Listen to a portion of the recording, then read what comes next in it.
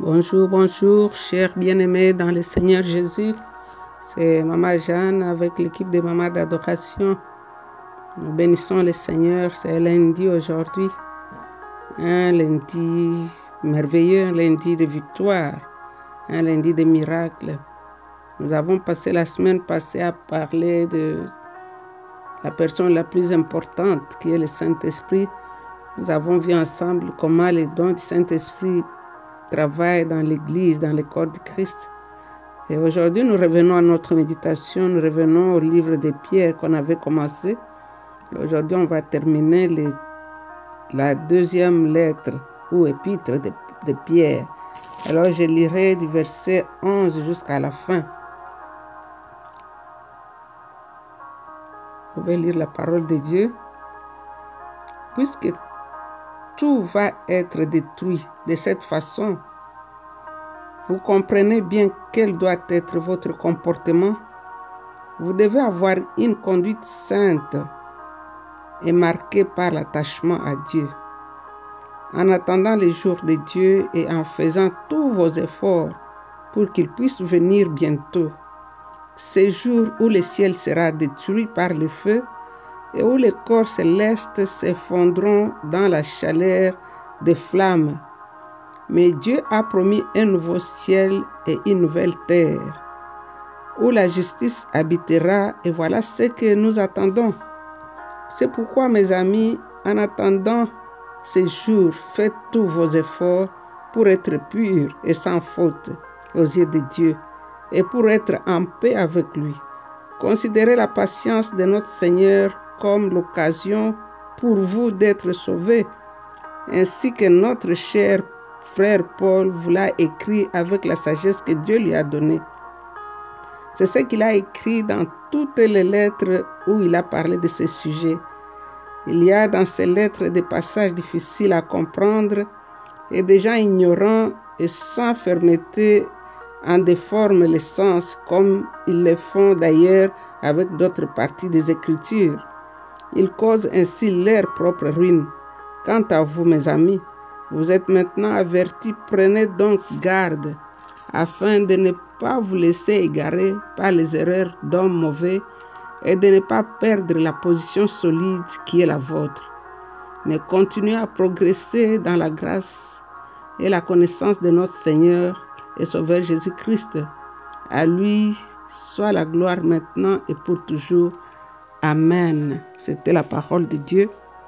En écoutant ce que Pierre écrit ici, c'est comme si Pierre vivait aujourd'hui, dans nos jours, dans notre temps ici, dans notre siècle.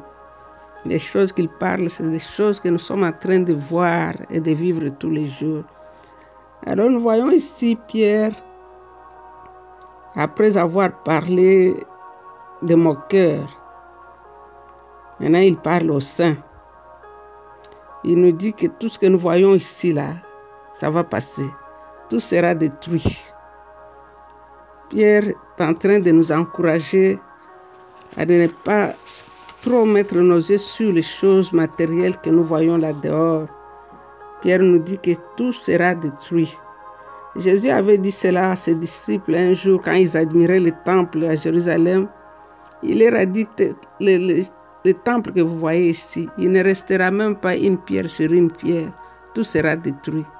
C'était joli, c'était beau, c'était grand. Personne ne pouvait croire que ça pouvait être détruit. Quand vous voyez ces pierres-là, vous vous demandez même comment ça a été détruit. Alors ici, Pierre reprend ce qui est écrit aussi dans Hébreux chapitre 1, 11, 12, qui dit que le ciel et la terre passera. Ça passera comme un vieux vêtement. Il parle de Jésus que toi, tes jours vont demeurer. Donc les choses matérielles passent, c'est tellement fragile. On est en train de vivre cela en Amérique aujourd'hui. C'est comme un château en carton qu'on a soufflé un peu, tout est parti. Il n'y a plus rien qui tient.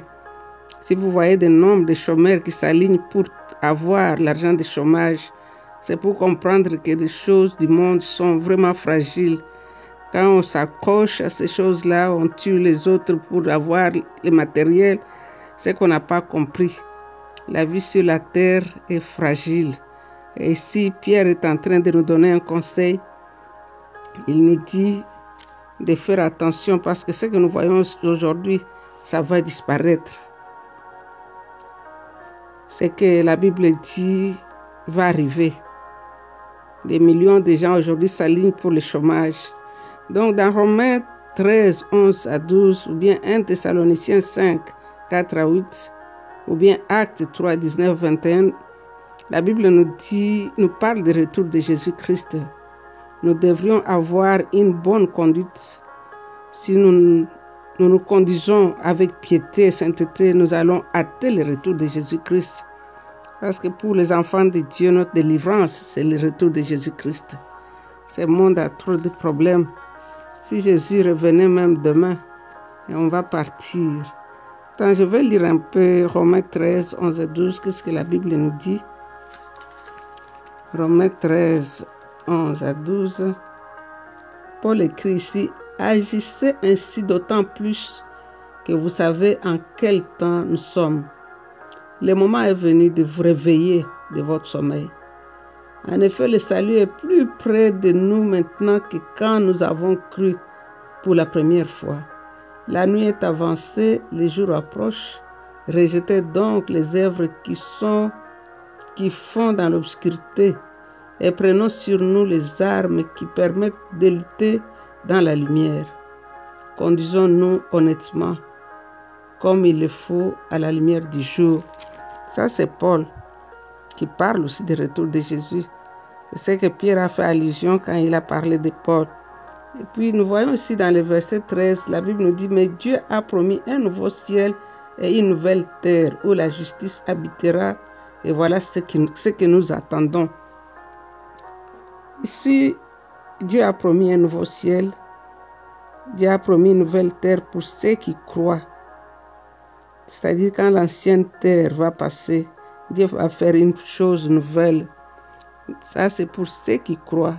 Donc, on n'a pas à redouter le retour de Christ. Parce que la terre ancienne sera détruite et Dieu fera pour les justes de nouveaux cieux et une nouvelle terre.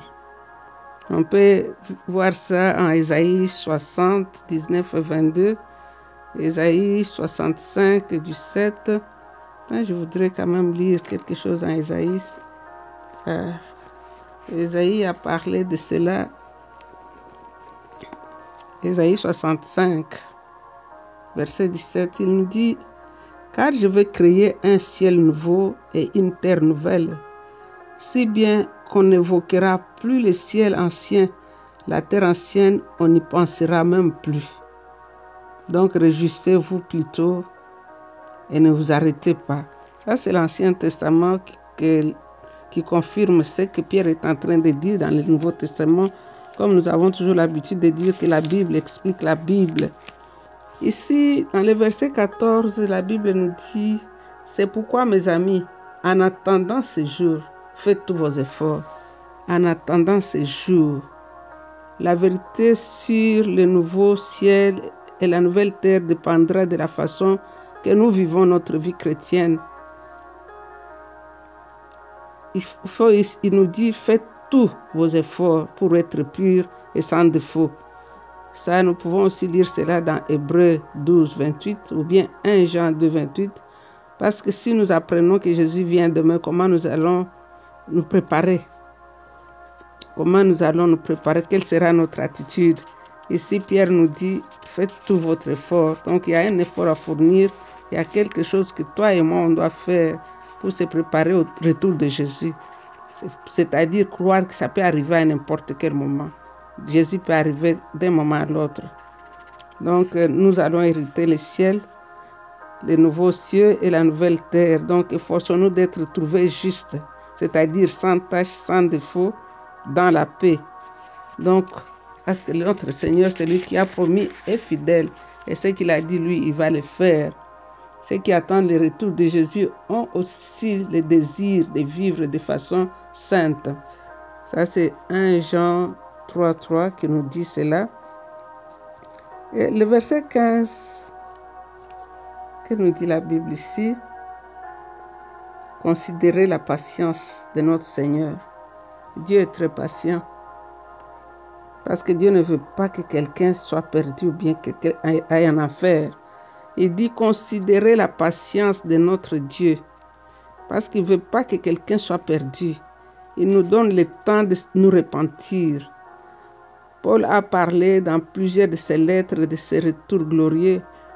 Pierre parle de Paul, bien même que un jour, Paul lui avait fait des remarques en public. Mais nous voyons ici qu'il ne compte même pas, il n'a même pas fait allusion. On sent que lui et Paul, il considère Paul comme son frère, bien-aimé comme il l'appelle, comme un enfant de Dieu. Donc ici, nous pouvons tirer une leçon que Pierre nous montre ici. Quand il y a eu cette remarque-là que Paul avait fait à Pierre en public, mais la façon que Pierre parle de Paul ici, on voit qu'il considère Paul. Il reconnaît la sagesse divine que Dieu lui a donnée. Dans Romains 2, 4, on peut lire ça. Dans Galates 2, 11, 21, nous pouvons aussi voir ça. Ici, il nous dit, tant que dure la patience de Dieu, beaucoup de gens ont la possibilité de se repentir et d'être sauvés. Paul a traité le retour de Jésus-Christ dans plusieurs de ses lettres. Il a exhorté les enfants de Dieu à la sainteté, à la patience, à la fermeté, en attendant les jours du Seigneur. Donc, c'est ce qu'il nous conseille ici. Préparons-nous tous les jours, vivons tous les jours, chaque jour, comme si c'était le dernier jour, comme si Jésus revenait le même jour. Donc, quand nous réveillons le matin, on se dit peut-être c'est le soir, peut-être c'est à midi qu'il va être là. Et le verset 16, il nous dit, c'est ce qu'il a écrit dans toutes ses lettres. Ça, il parle de Paul. Il a parlé du retour de Jésus-Christ. Il parle de ces sujets. Et il trouve aussi que dans les écrits de Paul, il y a des choses qui ne sont pas faciles. C'est pourquoi les gens ont détourné la façon que Paul a parlé, par exemple, pour dire que Paul a dit, parce que vous êtes sauvés par la grâce, donc vivez n'importe comment. Vos péchés passés, présents sont pardonnés. Et pourtant, nous voyons Paul lui-même qui tient à la sainteté, qui nous dit, j'ai fait une chose et j'oublie. Alors, Pierre même parfois ne comprenait pas les écrits de Paul, c'est ce qu'il dit ici. Paul a parlé de vérités que Pierre a expliquées dans ses lettres. Parfois, il trouve que les écrits de Paul ne sont pas faciles, bien qu'il reconnaît que toutes les écritures sont inspirées. Toutes les écritures, comme il dit lui-même, toutes les écritures, c'est le Saint-Esprit, c'est poussé par le Saint-Esprit que les hommes ont écrit. Donc les croyants doivent toujours être sur leur garde contre les faux docteurs, c'est ce qu'il nous dit dans le verset 17, parce que ces faux docteurs seront toujours là. Et si on n'a pas notre pied posé sur le fondement qui est Christ, on risque d'être emporté par les faux enseignements, surtout dans les temps difficiles. C'est pourquoi Pierre nous dit ici dans le verset 17, « Quant à vous, mes amis, vous êtes maintenant avertis, prenez donc garde, afin de ne pas vous laisser égarer. » Parce que nous voyons les faux docteurs, ils courent à gauche, à droite, avec beaucoup de promesses, avec beaucoup de prophéties. Nous, les enfants de Dieu, nous devons toujours sonder les Écritures pour comparer ce qu'on nous dit avec ce que la parole de Dieu dit. Ce que l'homme dit, si ce n'est pas confirmé dans la Bible, ne le prenez pas. C'est ce qu'il nous dit ici. Pierre dit que nous avons la position solide qui est la nôtre. Nous ne devons pas la perdre. Et le dernier verset, qui est le verset 18, il dit « Mais continuez à progresser dans la grâce et dans la connaissance de notre Seigneur. » Continuer à progresser, cela veut dire continuer à étudier la parole de Dieu. Continuer à pratiquer les fruits du Saint-Esprit. Continuez à grandir, comme il avait dit dans les premiers chapitres, ajoutez à votre foi la connaissance. Donc, continuez à grandir, continuez à ressembler à Jésus-Christ dans son caractère qui est le fruit du Saint-Esprit. Il dit, pratiquons les fruits du Saint-Esprit. C'est comme ça que nous allons grandir et nous allons rester fermes dans la connaissance de Jésus-Christ.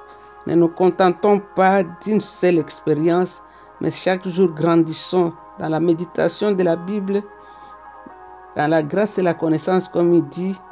Donc, c'est-à-dire, connaissons Christ, entrons dans son intimité. Parce que nous voyons que lui-même, Pierre, nous en a parlé dans 2 Pierre 1, 2.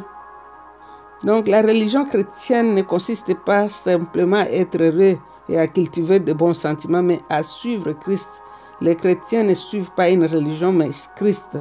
Et il est notre chemin, il est notre vérité et il est la vue même de Dieu. Et pour conclure, pour terminer sa lettre, il la termine par une adoration. Il dit la gloire, à lui la gloire, et maintenant et pour l'éternité.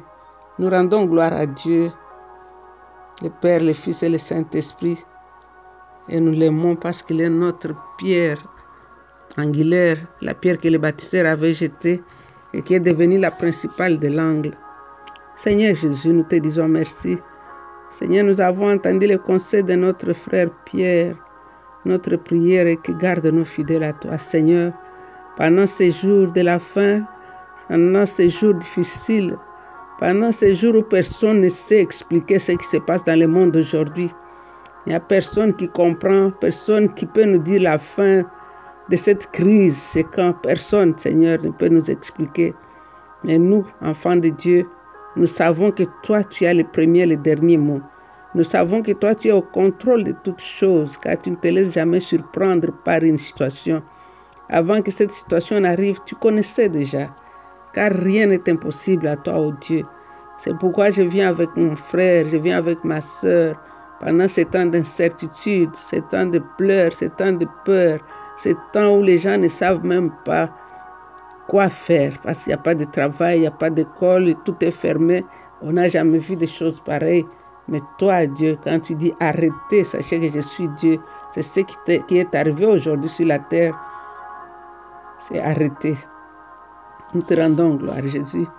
Toi qui reviens bientôt dans la gloire, la Bible dit que tout œil te verra. Nous t'adorons, Seigneur. Toi, le soleil qui luit dans nos nuits. Toi qui reviens bientôt, la Bible dit que tout œil te verra. Toi, l'espoir du lendemain. Toi, la raison même de la vie. C'est toi qui donnes l'essence à la vie, Seigneur. C'est toi le soleil levant, le soleil qui se lève après l'orage. Ésaïe a dit que dans les nouveaux cieux et la nouvelle terre, toi, tu seras notre soleil. Le soleil que nous voyons aujourd'hui aura disparu. Car la Bible nous dit que dans le ciel, toi, tu illumines toutes choses. Il n'y a pas de soleil. La gloire de Dieu illumine toutes choses. Et l'agneau et les flambeaux. Nous t'aimons, Seigneur, toi, notre prince charmant. Nous t'adorons, grand roi. Oh Jésus, nous t'aimons. Laisse que la gloire te revienne à toi et à toi seul. Merci, Père, de nous garder fidèles à toi. Nous t'aimons, Seigneur. Au nom de Jésus, nous avons ainsi prié. Et avec beaucoup d'actions de grâce, nous disons Amen. Amen. Amen. C'était encore une fois Maman Jeanne avec les mamans d'adoration. Nous vous aimons.